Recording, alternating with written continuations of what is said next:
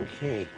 Main line coil, artificial line coil, new armature lever, separate batteries, supplementaries, all new contrivances.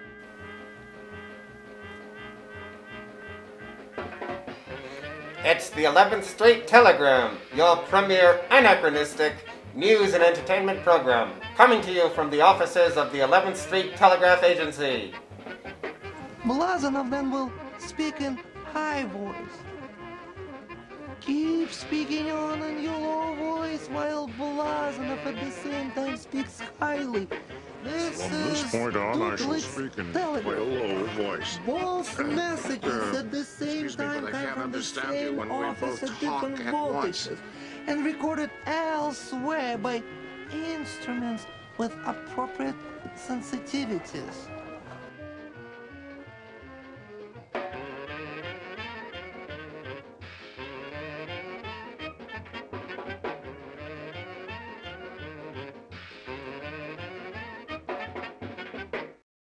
One. The Coen Brothers Movie Podcast. Bill, Yeah. a serious man. A serious man, which is truly the pinnacle. Truly my favorite of their movies. Um, I really like Inside Llewyn Davis too, though.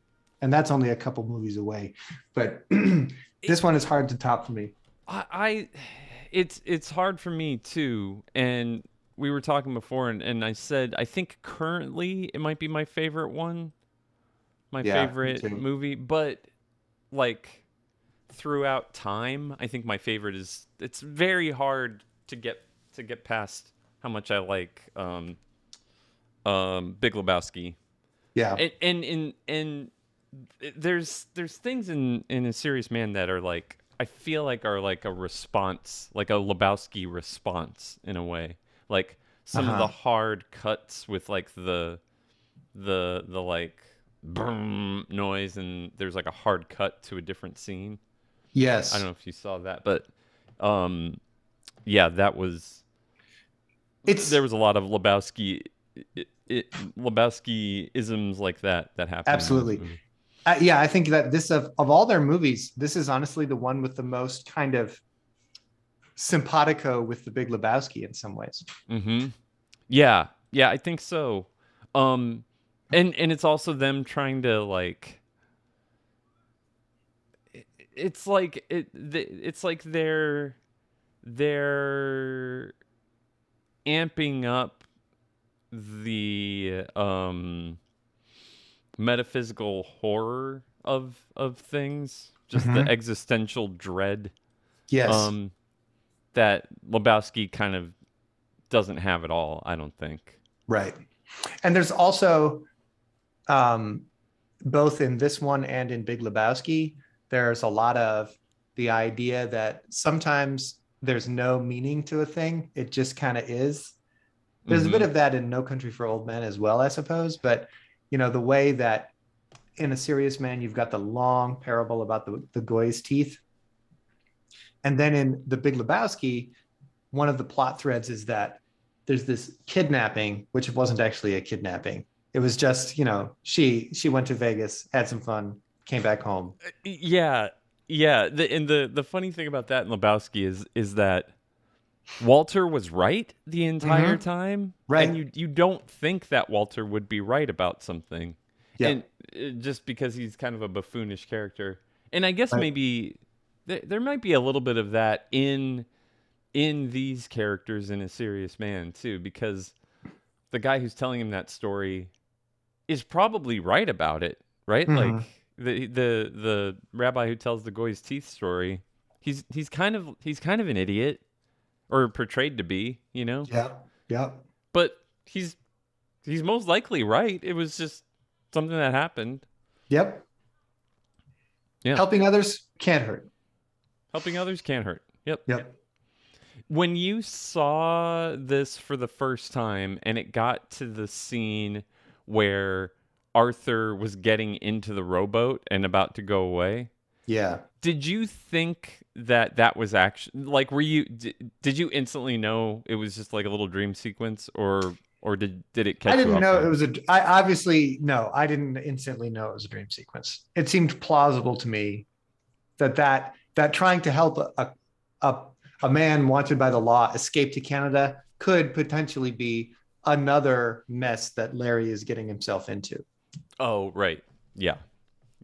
So as far as I remember, I wasn't certain it was a dream sequence until, of course, what happens at the end of it. And one of the things I noticed this time is that he gets shot right in the sebaceous cyst. The bullet entrance is right at the back of his neck, where he has to drain his cyst. To my knowledge, a sebaceous cyst can get a little bad, but I've never heard of them being that bad. So I have had sebaceous cysts, and they don't, not to go into too much graphic detail here, but you can, in fact, kind of empty them out. Yeah. And then they can kind of come back, but not on a daily basis. Yeah. It's not something that you'll need to drain every day. No. Yeah. I mean, yeah. And there's this one scene when they're staying at the Jolly Roger and Arthur's in the bathroom draining his cyst, but he's put the little suction machine outside the bathroom. Yeah. Instead of bringing the suction machine into the bathroom with him, he left the suction machine outside the bathroom. Maybe there was so that its long rubber cord is like going in. Maybe there was no electrical outlet. Maybe that's why he had to do it. Maybe that's right. Maybe the bathroom was so tiny that Right. he just couldn't squeeze it in. The Jolly Roger. Man, is every quotable line from Fred Melamed? A lot of them. Oh, Yeah. The Cy Abelman. I watched it this time around. So I was convinced that when he says, letting it breathe, so important, I was convinced that he repeats that line over and over, but he only ever says it one other time, which is in the dream sequence when the coffin is being nailed and he says, nailing it down, so important. That's it. They just captured his character. He's in a way he's sort of a Walter Sobchak type. Like he's bigger than Larry. Is that his name? Mm-hmm. His name's Larry? Yeah, Larry Gopnik. That's right, Larry Gopnik. I don't know. But he's bigger than Larry, and he often is like hugging Larry in the way that Walter hugs the dude at the end. He's a physically imposing presence. Yeah, but that hug that they do, the dude is sort of like just like standing there, similar to the way Larry's standing there. Mm-hmm. He's but the way Cy is just very handsy with him the whole time. He's like touching his face, I think, even. Yeah. Just, and his like wild clothes that he's wearing. Mm-hmm. I bet he went to some sort of like this was it was 1970 at least, right? Because that's when Abraxas came out, I believe. No, that's a mistake. It takes place in 1967. Oh yeah. It says that's listed on IMDb as one of the goofs because Abraxas didn't come out until a few years after the movie takes place. But I bet I bet that's like a nod to those like personal journey type like in The Americans, that stuff that guy went to. Yes. So you're saying like Cy Abelman has probably been to some seminars. Yeah, that makes sense. I totally see that. Maybe Jewish related, maybe not. Absolutely. Am I too echoey? No, I don't hear any echo. Okay. Yeah. All right. Man, there's just so much that's good. Like the music struck me this time as being really, really good because it's really just like this one kind of like musical motif, which is often just sort of tinked out on a piano, but they can ramp it all the way up to a sort of full orchestral sound when the moments get really dramatic. So both the original score, but also the use of whatever music, like there's that, I guess, Yiddish folk singer that Larry likes to listen to kind of relax. Is that Larry listening to it, or is he? I think Arthur is the one that likes to listen to that, and he's in Arthur's. Is Yeah, Arthur staying there? that might be that it's Arthur that chooses to listen to it. Yeah. Maybe it is Larry, but yeah, yeah. Yiddish folks. It's just it's all so good. Yeah, it's hard to it's hard to be critical about this movie because everything is just makes me crack up. It's so good. I think it's we've talked about this before. I think it's one of those movies where if you are not in on the Coen brothers joke, Yeah. you would be like thrown off completely. Like, Yeah. because they do the thing like we talked about before. They do the thing where it's like comedic, but they're using the like visual and audio flags, so to speak, of a horror movie Mhm. or of a very serious impending type thing. Yes. And I can picture somebody not getting, like, just not getting it. Like, Yeah. what's happening in this movie? I'm uncomfortable laughing at this. I don't know. Right. Yep. Absolutely. Lots of shots of ears in this movie. Lots of Yes. ear shots. There's Yes, and I wondered if there's something within Judaism about the significance of your ear regarding your soul or something like that. Yeah. I kind of wondered about that, but I don't really have access to it. I think it's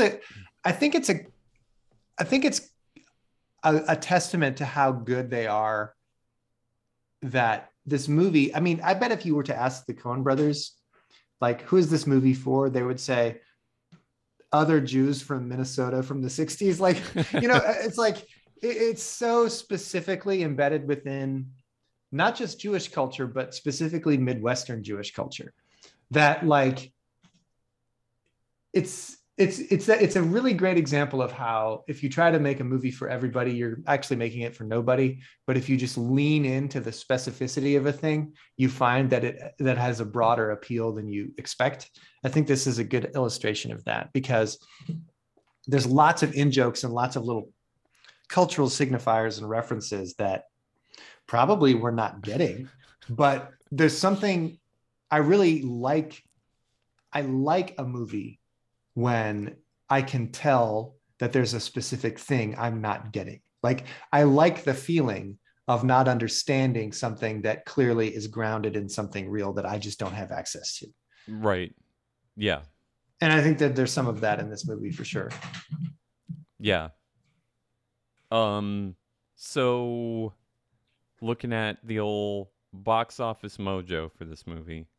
Mhm. Release date October 2nd, 2009. Mm-hmm. Domestic gross. Now, one of the things I don't see on here is the budget. But domestic gross, 9,022,000 and 9,228,000 and Yeah. some other monies. International, 22 million. Interesting. So- Okay. So that's what IMDb has. IMDb does have an estimate of the budget, which was 7 million. Okay. So it's made its money back. yeah. Yeah. But yeah, it's interesting. I don't know. It's just it's interesting that it's not like like a big old slam dunk, but I don't see how it could have been, Right. It's so specific. The other movies out at the time. Oh, good one. You wanna here, I'll steal a bit from Blank Check podcast. Okay. I'll vaguely describe a movie. By the way, this was it's not even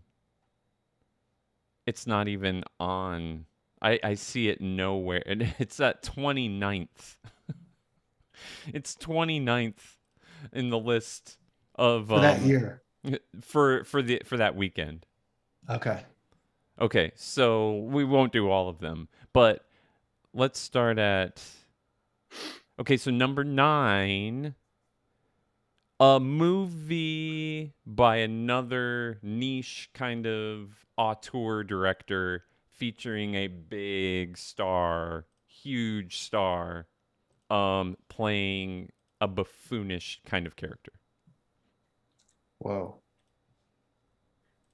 Auteur director, both TV and movies. David Fincher? Nope. Close. I don't know. P.T. Anderson? No. Steven Soderbergh. There you go.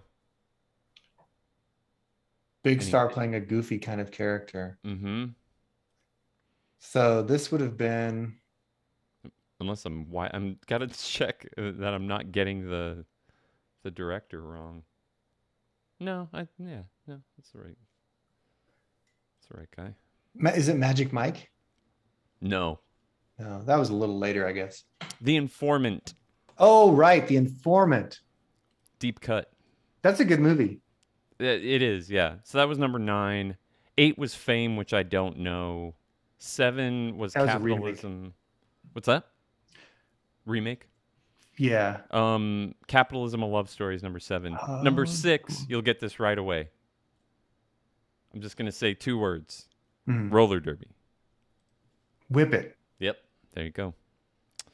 Surrogates was 5. I don't know what that is. Invention of Lying was 4. I don't know what that is. 3 was a re-release of Toy Story. Number 2 was Cloudy with a Chance of Meatballs. People say that's very good. Yeah, maybe I gotta watch it. It was the 2 guys who do all the things that everyone loves. Oh yeah, Lord and Miller. Lord and Miller, yeah. Okay, yeah, I do like their stuff. Number 1. Okay, here's one. Number 1.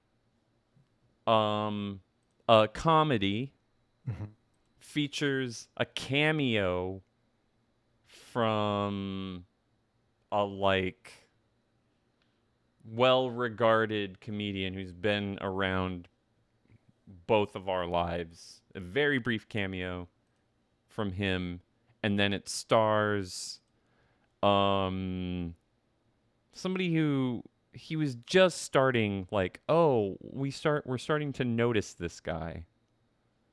And it's a comedy. It's like an ensemble comedy. Let's see. What else can I say without totally giving it away? It's a road movie. It's a road movie. Was it Jonah Hill? No. Nope. Skinnier, if that's okay to say. Goofier, a little goofier in this movie, but then goes on to not be goofy. He starts to play. He plays a very serious role in an Aaron Sorkin movie later on. Joseph Gordon-Levitt? No, Jesse Eisenberg. It was Zombieland. Oh, Zombieland. Yeah. Zombieland. Yeah. So that's funny because box office. That was sort of the only kind of action-y type movie on the list. Everything else was there was a lot of comedies on that list. Yeah. There's it's 2009 and no Marvels. No franchises. Inglourious Bastards was number 13, but that had been around for 43 days. G.I. Joe was 22. Okay. The Final Destination, which I guess is a sequel. Yeah. Oh, and Harry Potter had been out, and Transformers, yes. but they're way down on the list, 34 and 35, because they'd been out for 80 and 101 days. So yeah, that's what A Serious Man was up against, according to the old box office. The time that I went to see it in the theater, and after the movie was over, I went into the bathroom, and a man walked in, and he was really amped up. He had really enjoyed the movie, And he asked me, "Did you just see that movie?" And I was like, "Yeah." He's like, "Did you like it?" I was like, "Yeah." He said, "That's a movie about my community." Apparently, he's a guy who grew up in St. Louis Park, Minnesota, Oh, were you? Jewish, and I was in Gainesville, and he was like, he really enjoyed the movie, and also really wanted to tell somebody like, that's a movie about my childhood. Basically, he was like really amped up about it. That's so that's kind of endearing in a way. I think Yeah, it was. that's a cool response to this. Mm-hmm. I gotta say, because I have the movie playing in the background over here while we're Mm-hmm. talking. Larry's wife, I don't know who she is. That actress, I'm sold. Give She's really good, right? so good. She's That so was good. something else that struck me this time, this on this viewing, which is that she was really, really good in this, and I haven't really seen her in anything else, as far as Yeah. I know. What is her? What's the actress's name? Her name is Sari Sari Lennox or Sari Lennox. Lennox. Sari Lennox. Yeah. She And has I been in, a number of things over the years, but not a whole. She has only 9 acting credits. That's it, 9. oh, she looks familiar. She looks familiar in her IMDb pictures. She has only This was her first acting credit of any, and it's really, I mean, she was in one episode of Brooklyn Nine-Nine. She was in a Woody Allen movie. Um, She looks the little still that they have from her demo reel, like she doesn't have the super dark hair. She has kind of like blondish highlights. yeah, Yeah, looks. yeah. I thought she was great. It's there's a number of people in this movie that were never in anything else. Like the actor who plays the son, who plays Danny, was never in anything else. Yeah. Actress who plays his daughter, never in anything else. Um, Obviously Richard Kind and Fred Melamed have gone on to be like, in some ways, Fred Melamed, this kind of launched his career too as a character actor. This kind of shows that for a certain kind of character actor, they can be in their 50s before their career really takes off. Yeah. Did you listen to I believe it was the Mark Maron episode where he interviewed him? Did you Yes, listen to that? I did. Yeah, I thought it was interesting. Something he said stuck with me. Because he said he was at a level of maybe, I don't know how he phrased it, but he said he was at a level of like paranoia or depression or something, where he was very concerned and couldn't shake the idea of how dangerous everything was, and so how it was like he wasn't taking chances, and he wasn't like, he was like borderline, from my memory anyway, borderline like housebound, Yeah. and was able to shake himself out of it somehow, or maybe he went to therapy or something about it. But this was around that time when he was like, okay, I'm gonna go try some stuff and do some things. Yeah, apparently he worked a lot in the 80s and worked a little bit in the 90s, but then he didn't work very much at all in the 2000s up until this movie. And then ever since this movie, he's been working very steadily. And so one thing about this movie, which I think is interesting, is it relaunched Fred Melamed's career, and it really launched Michael Stuhlbarg's career. Like, He's so good. He's so good. Michael Stuhlbarg is one of my favorite actors of all time. Like, full stop. I think he's incredible. Yeah. And this was really his first big role. I mean, he'd been in a few odd episodes of TV shows before this, but like, this was really his first movie. I believe he was nominated for an Oscar for this movie. And then ever since then, he's been like a very in-demand character actor. He's just like all over the place since then. And that's a good thing too, because he's great. Yeah. Yeah, he didn't Gold Star Ohio in 2010, whatever that was. Then he did Hugo and Men in Black 3. don't know what Seven Psychopaths is. He was in Lincoln. He was in Hitchcock. Blue Seven Jasmine. Psychopaths is a movie I kind of want to check out. It's I never watched it, but it's the same guy who made like In Bruges and some of those. It's got Colin Farrell and Woody Harrelson, and it's got a huge cast. Christopher Walken. Mm-hmm. But yeah, I mean, he's in Boardwalk Empire. He's good. He's got like a recurring role in Transparent, which is really good. He was in Steve Jobs. He was good in that. I mean, he's been good in so many things. He's in Shape of Water. He's in Yep. Call Me by Your Name. Yep. Oh, he got a little Marvel action, little Marvel money. Doctor Strange. Oh, which one? Doctor Strange. I see. The Post. I never saw The Post. I never saw The Post either. That's a movie that it's kind of crazy I didn't watch because it's very much up my alley, but I never watched it. We could do a offshoot.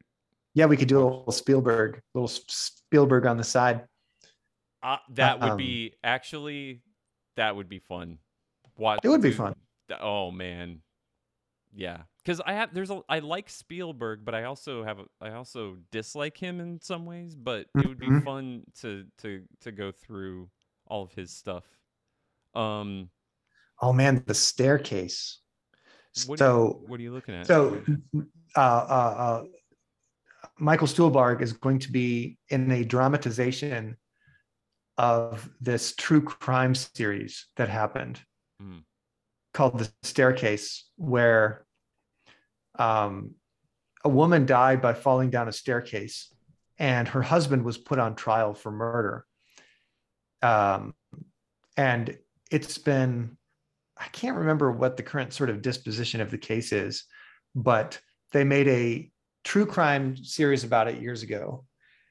Like before, they made a true crime series about it kind of before the golden age of true crime series on like Netflix or whatever. Mm-hmm.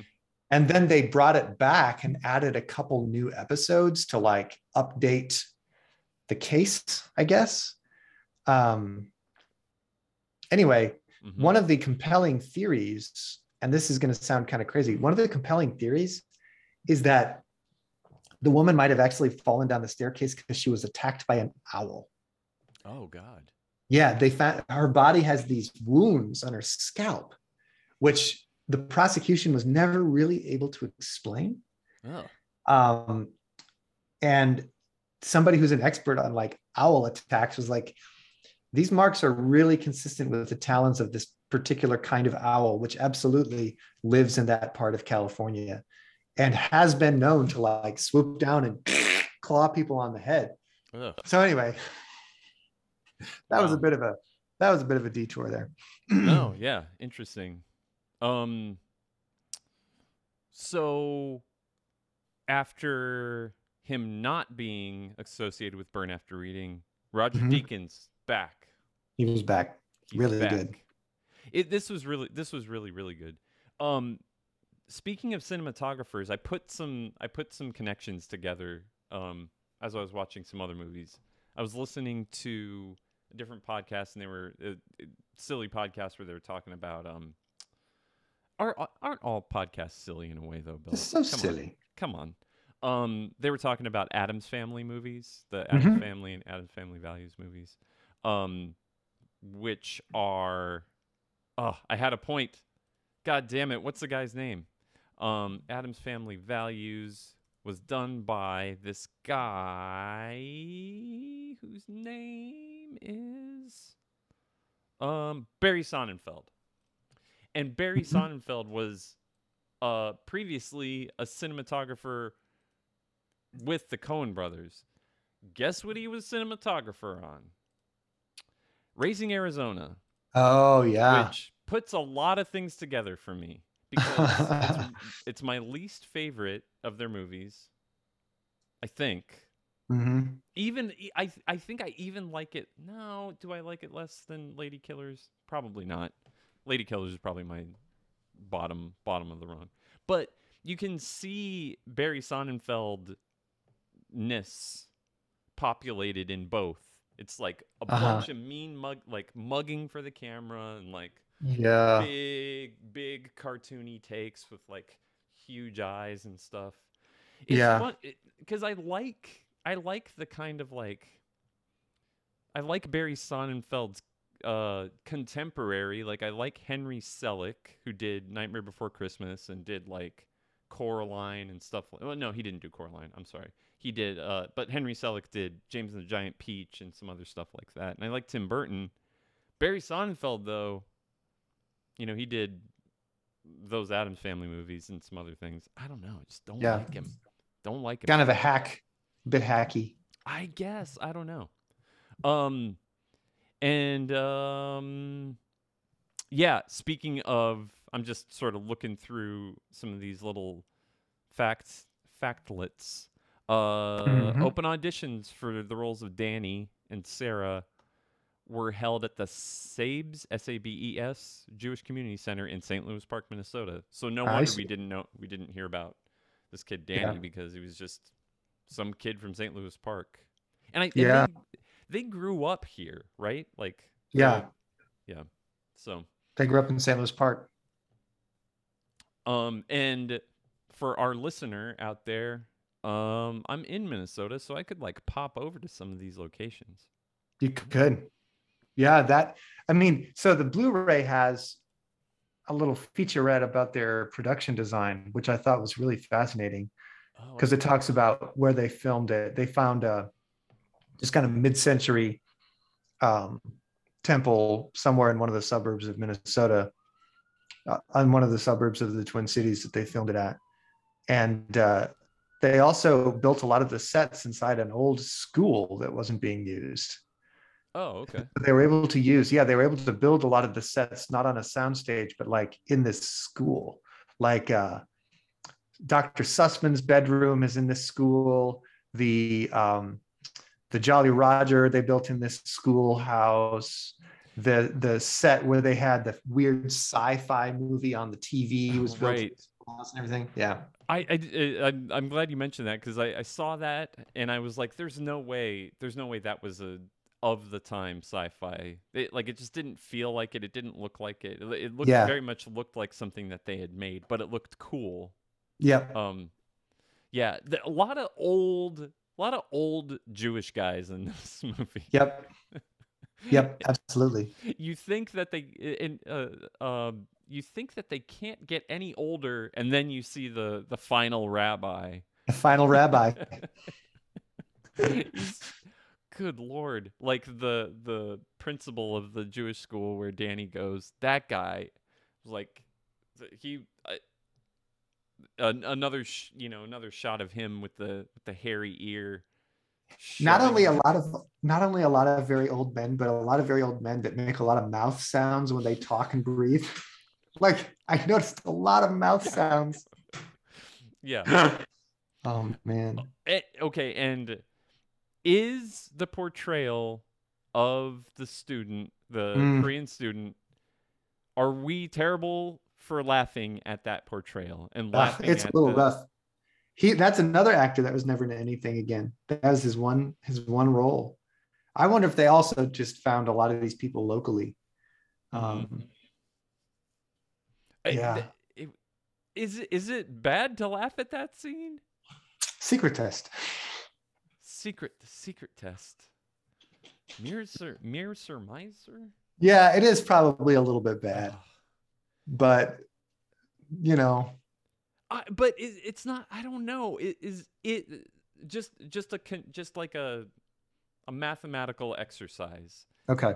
Of like two people misunderstanding one another. I totally understand how like doing a mockery of somebody's speech is not okay. Yeah. I understand that. But also there is inherent comedic value in somebody misunderstanding another person. Right. I mean, that's been since vaudeville days. Yeah. It's what we've been doing. But again, if I'm wrong, I will quickly be like, okay, throwing the scene out the window. I'm not gonna like die on that hill or whatever. But it's it's like you and I have said to each other, I know where everything is. I know what everything is. And then when the father shows up and is like, I've got you cornered, because if you take the money, I'll sue. If you don't take the money, that's defamation. It's just, he's Yes. got a catch 22. Right. And he's like, who am I defaming him to? And Larry's repetition of I haven't done anything. And, Right. and how they crystallize it in the I'm sort of jumping around here, but how the Coens crystallize it with the phone call from the Columbia Records guy saying, "Well, of course you didn't do anything, Right. therefore you inherently get this Exactly. response." I think To subscribe, you take no action. to subscribe, you take no action, and I think And then, that go ahead, yeah. well, and then when Danny calls, he's like, Danny, did you just subscribe to the Columbia Records Club? And he comes home. I He think comes home, and you can hear the sound of the wife just wailing in the background, and his daughter greets him at the door, and she's mad about the TV antenna. And she's like, oh, Cy Abelman died in a car crash. What? and Larry's paying for the funeral and stuff. Yes. And like, What is and- Hashem trying to tell me, making me pay for Cy Abelman's funeral? See, even that is like that's like a partial Big Lebowski reference of like Walter taking care of his ex-wife's Pomeranian. Good point. I hadn't thought about that. Good point. Why don't you board it? Can't board it. It's a fucking show dog with fucking papers. Fucking papers. Yeah. Oh, But I think, in at least in talking about it right now, I think it's that Columbia Records thing sort of crystallizes for me the theme of Larry's life, which is he thinks if he doesn't do anything, he's fine. Right. He shouldn't get repercussions because he hasn't done anything. Right. And I think that's the moral of the story, if there is one, Right. is like doing nothing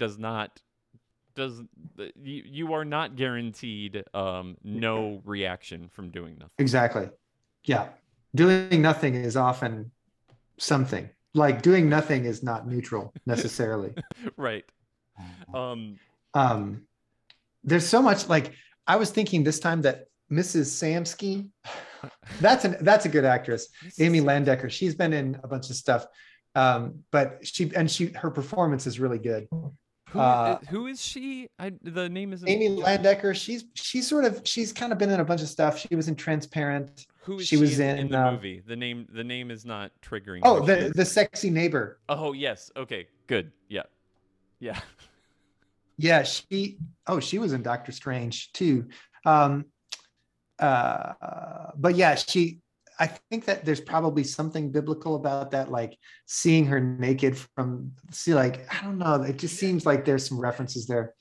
The way that shot of her naked in the backyard is interesting and because I think another filmmaker or director or cinematographer or whoever was responsible for the shot would have zoomed in more to like hammer home, look, she's naked, and she's very like it's far away. Sort of like it makes you kind of like go like, what is it gives you the feeling that you are Larry, like right, peering over the thing. Yeah, it's so good. So good. Yeah. By the way, the guy who plays Groshkover, I think he was the Tretel Groshkover. Yep. He was the very beginning rabbi, right? The guy in the flashback. No, he's the Dybbuk, yeah. That actor's name it's a great name. Philip Fivish Finkel. Yep. Great name. And he was in was he on like Seinfeld or something a bunch at some point? Says he's on Picket Fences, Boston Public. I don't recognize him from Seinfeld. Picket Fences is maybe what I'm thinking of. While we're talking, about the cast, the brother, the Arthur. Oh my God, that actor. Richard Kind, he's great. Richard Kind. He's so I know you don't watch Curb Your Enthusiasm, and maybe me insisting that you need to watch it is the same thing as you telling me to watch Reservation Dogs. Like maybe Yeah. it's just shoving you further and further away from it. He's so good. He plays Larry's brother in many seasons of Curb Your Enthusiasm, and he's so funny. Mhm. His Well, he's the like, dad. He's one of the dads on Big Mouth, and is very funny in that too. his voice is just like I'm not gonna try and imitate it. It's just so good. It's unmistakable. Adam Arkin was in this? Oh, I was Yeah, thinking Alan lawyer. Arkin. Not I think Adam. that's his son. Oh, okay. I think it's his son. Yep, Alan Arkin. Alan Arkin and Jeremy Yaffe are his parents. Is Alan Arkin gay? I did not know. Yeah, apparently. I mean, unless... Yeah, there you go. All right, I'm pausing Well, because you're looking. I think that might be a female Jeremy. Oh. He was married to Jeremy Yaffe, and then he was married to Barbara Dana, and then he was married to Suzanne Newlander. Okay. So I think that's probably a woman named Jeremy. Interesting. Okay. Well, I'm glad we got my buffoonery on audio. Yep. Stumbling over all that. Yep. Okay. Let's see. The neighbor interactions. Oh yeah. with the guy, the man's man kind of guy, like with Right. his son playing catch every time he looks over. Yeah. And how did he end up in the Jew? How did that guy accidentally end up in the Jewish neighborhood? He has those interactions with them which are confrontational, and then like I said, I have the movie playing in the background right now. It's the scene where the student's dad is confronting Larry at his house, and Yep. and the neighbor walks over and goes, "Is this man bothering you?" Yep, exactly. There's a little bit of American racial calculation there, which is that, he doesn't like him because he's Jewish, but he'll take his side against a Chinaman, right? As he would put it. Right. Yeah. Yeah. Yeah. And there's something so emasculating about another guy using that line to another guy. Is this man bothering Yes. you? That's true. That's like a classic a classic Hollywood line that somebody says to like the damsel. Exactly. Yep. That's correct. And I think that this movie, as I said, like it's all about just Larry's just inability to do anything. So, but he does sleep with the neighbor. So he does have that going for him. Somehow. Does he, or does he just get high with her? There's that scene where she's... That's a dream sequence, though. Oh, that was a dream sequence. Okay. Yeah. Yeah. Well, there you go. But, Roger Ebert. You want to know what Roger Ebert said about this movie? Yeah. 4 out of 4 stars from Roger. Mm-hmm. As it should be. Thought I had the quick link to his review. Let me grab it.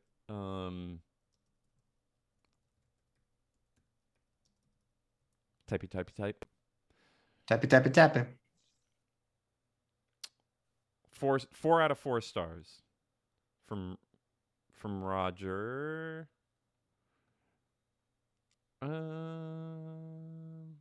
see. There's a story told in A Serious Man that may seem out of place. I believe it acts as a parable reflecting the film Gopnik's life and indeed the Book of Job. Yeah, that's something that we didn't mention, is how this is like an Book of Job sort of retelling. I mean, not retelling, but it's definitely in the spirit of. It's the one Yeah. about the Jewish dentist who discovers the words "help me" naturally occurring in Hebrew on the back of a Gentile's lower teeth. Remember that many parables contain their messages in their last lines. Okay. Makes sense. The tornado just at the very end, right when Larry decides to ease up on his student and give him a C, and then he's like minus. Yep. Writes in C. Yep. Minus. And the kid, one of my favorite side characters in this. Well, both of Danny's friends, the one with whom he gets high, like at one point when he's at the bar mitzvah and it's really high, and he looks out into the audience and he catches the eyes of his friend who's also really high, and he's like, yeah. And then also the other friend that is always saying fuck, he's like, looks like that flag's gonna rip right off the fucking flagpole. Yeah. He's a fucker. I love that character. Wait, who's a fucker? He's a fucker. Both fuckers. Yeah. Yeah. Yeah. And he's got that big kid that wants to beat him up, but because he's so big, he runs out of breath, so he can always just easily run away from him. And in the middle, and it's like one of the times that he's running away from him is happening when Larry's in the middle of one of those confrontations with the neighbor and the kid, the student's dad. What's going on? Like everything is just F Troop is always messed up on the antenna. He's always got to be up on causes the car accident. When he sees what's his name? Clive? Clive. That's the student's name. Yeah. Yeah. Sees him riding his bike with the mask on. With a mask, which I guess that's because of this exhaust from the cars. I don't know. Or it's just a racist portrayal by the Coen brothers that like Asian people wear masks. I don't know. I wonder if that was true back in the 60s as it was recently. I don't know. Yeah, I don't know. I don't know. One of the other little tidbits in that production design featurette that's on the Blu-ray is the fact that so they found a suburb and they removed a lot of the trees digitally. Like they wanted it to look more like it would have looked like back in the 60s when it was a newly established suburb. So they digitally removed most of the trees to make it look like it was just sort of plopped down on a prairie. Okay. Which is what those suburbs were originally. Mm-hmm. But like that's an attention to detail that's really like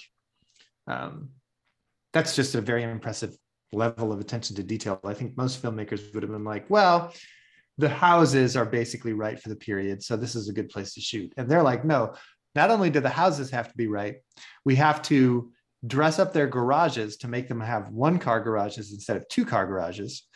And we've got to digitally remove a lot of the trees that are here because there wouldn't have been those trees back in the late 60s.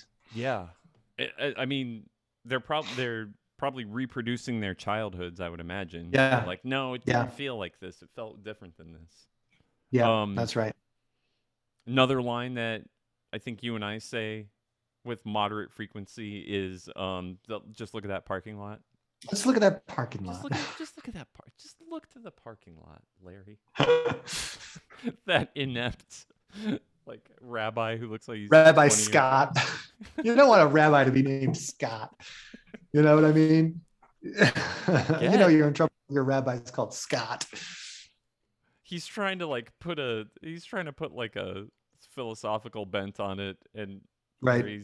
Then says, well, she's sleeping with Cy Abelman, and oh yeah, well, okay. He's just sort of. We'll need to get, yeah. Get. And the way Esther is barely cold. Several different people say that. You're right. Referring to Cy Abelman's first wife. They still do the thing where one character will repeat another character's lines, because then Larry uses the was it Cy? No, it was his wife said, yeah, but she's been dead 3 years. Yeah. Something I caught on this rewatch is the title probably refers to Cy Abelman, right? Because that's who gets referred to as a serious man again and again, not Larry. Yes. Does he? Right. But does Larry? I can't remember. Does Larry refer to Larry himself? says he's tried to be a serious man. Oh, I see.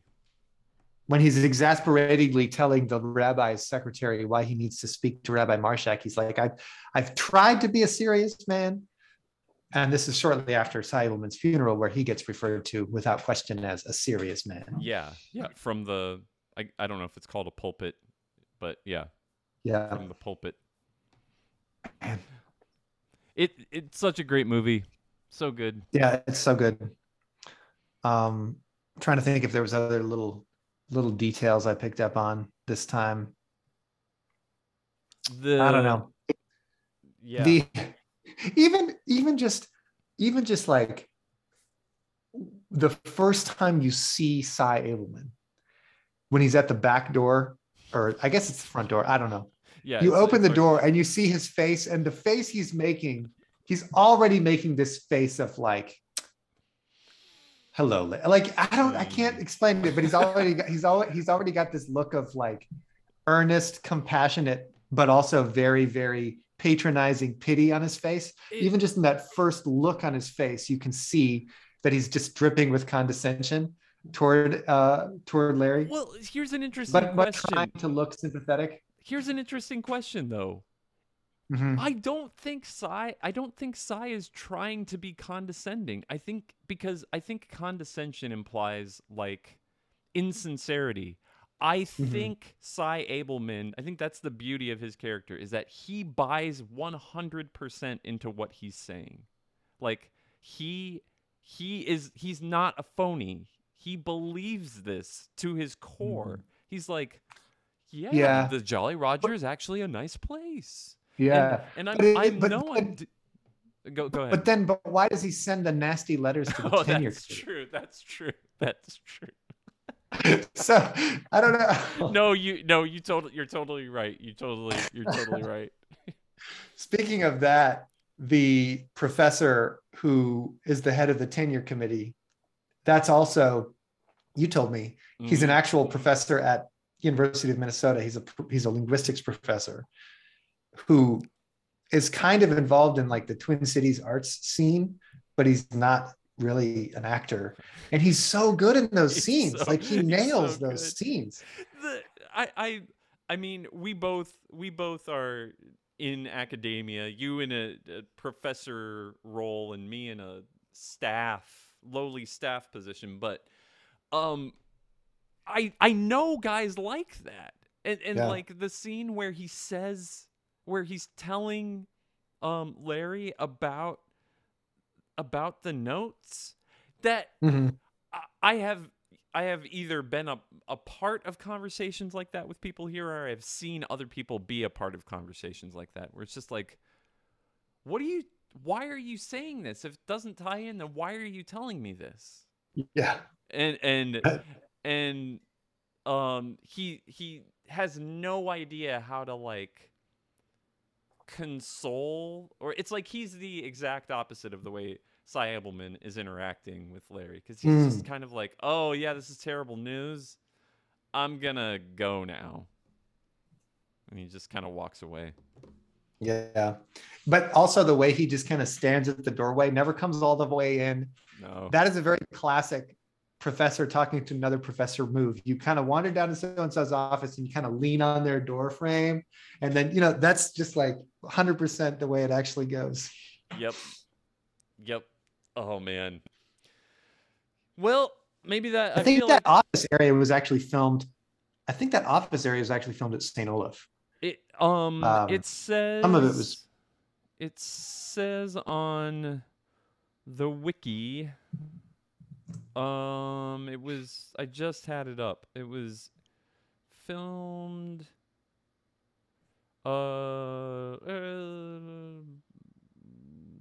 Normandale Community College. An office scene was shot at Normandale Community College in Bloomington. The film also uses a set built in the school's library, as well as small sections of the second floor science building hallway. Okay. Synagogue is B'nai Emet Synagogue in St. Louis Park. There you go. And the Coens also shot some scenes at St. Olaf College in an old science building because of the similar period architecture. Yeah, Emily had a friend in college at that time who like tried to be an extra.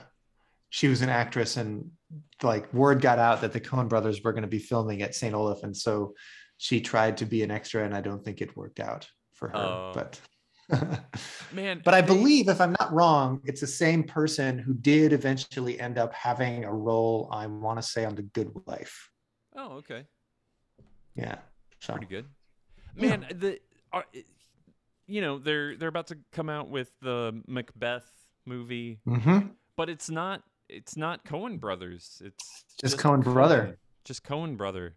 We might be at the end of the duo, because I think whoever's not involved, I think he said he was just kind of done. Maybe it's going to be revealed that Joel Coen was actually also Joel Cohen all along. Joel Cohen he's a screenwriter who wrote a lot of movies. Oh man. Well, no. Wait a minute. I guess I am don't know what the hell I'm talking about here, actually. Like, I really thought that there was another filmmaker named Joel Cohen. Yeah. Which Joel Cohen.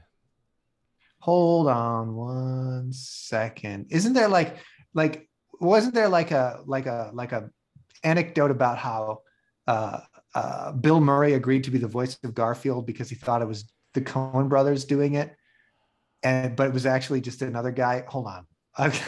So I felt like a crazy person right now. So here's I am all about this Garfield drama. Here's what I know about the Garfield drama. I love that you brought this up. Here's what happened. Okay. Bill Murray stars in Ghostbusters. They make, huge hit. They make the Real Ghostbusters television show, which they had to call The Real Ghostbusters because there was already a kids' TV cartoon called The Ghostbusters. So they had to call it The Real Ghostbusters. The first person that they had playing Peter Venkman's voice was the voice actor Lorenzo Music. Yes. And Bill Murray heard this might be wildly wrong, but this is how I remember it. Bill Murray heard Lorenzo Music's voice on The Real Ghostbusters, and he was like, I hate that guy's voice. That's not what I sound like. Get somebody else. So subsequent seasons, they have Dave Coulier of Full House fame, the Cut It Out guy, the guy who apparently I learned recently that Alanis Morissette allegedly wrote the song You Ought to Know About. Yep. That guy. Replace him with that guy. Now, the reason that is ironic is because, which is also, by the way, an Alanis Morissette song. The reason that's ironic is because Lorenzo Music was the voice of Garfield. Now, if we fast forward into the future after the 80s, who plays the voice of Garfield in the live-action CGI movies? Who is it? It's Bill fucking Murray. Bill Murray. And so there was a kernel here, which is that movie was written by Joel Cohen. There we go. And Alex Sokolov, but it's a different Joel Cohen it is the Joel Cohen with an H. Yeah. Cheaper by the dozen, Toy Story. Also wrote Evan Almighty, Daddy Day Camp. Whatever that is. Just great. Just great. Yeah. But I love that whole Garfield Bill Murray saga. I love it. All right. On that note, let's how about we wrap it up? I think it's definitely a dude's rug. Dude's there rug. Ever was I forget. A dude's rug. We didn't do our rating. last time, but that's okay. We haven't done those ratings in a long time. I forgot. Yeah, we kind of forgot about the ratings. I forgot about it, and I don't know that I'm going to revive it, but it's top tier. Definitely top tier. Oh my God. Like this, it could be number one. It's in the top 5 for me. Serious Man, Big Lebowski, No Country. I don't know. I mean, those are my top 3. I think it's my top. It's definitely my top 3. And those 3 are probably also my top 3, but I think Llewyn Davis also slips into my top tier as well. I got to watch that again. Yeah. Well, next is True Grit. True Grit. Bringing back Haley Steinfeld origin story. Oh man, she's great. She is great in Hawkeye. So good in Hawkeye. So Emily and I have a running joke in that I think Emily has literally never seen Haley Steinfeld in anything.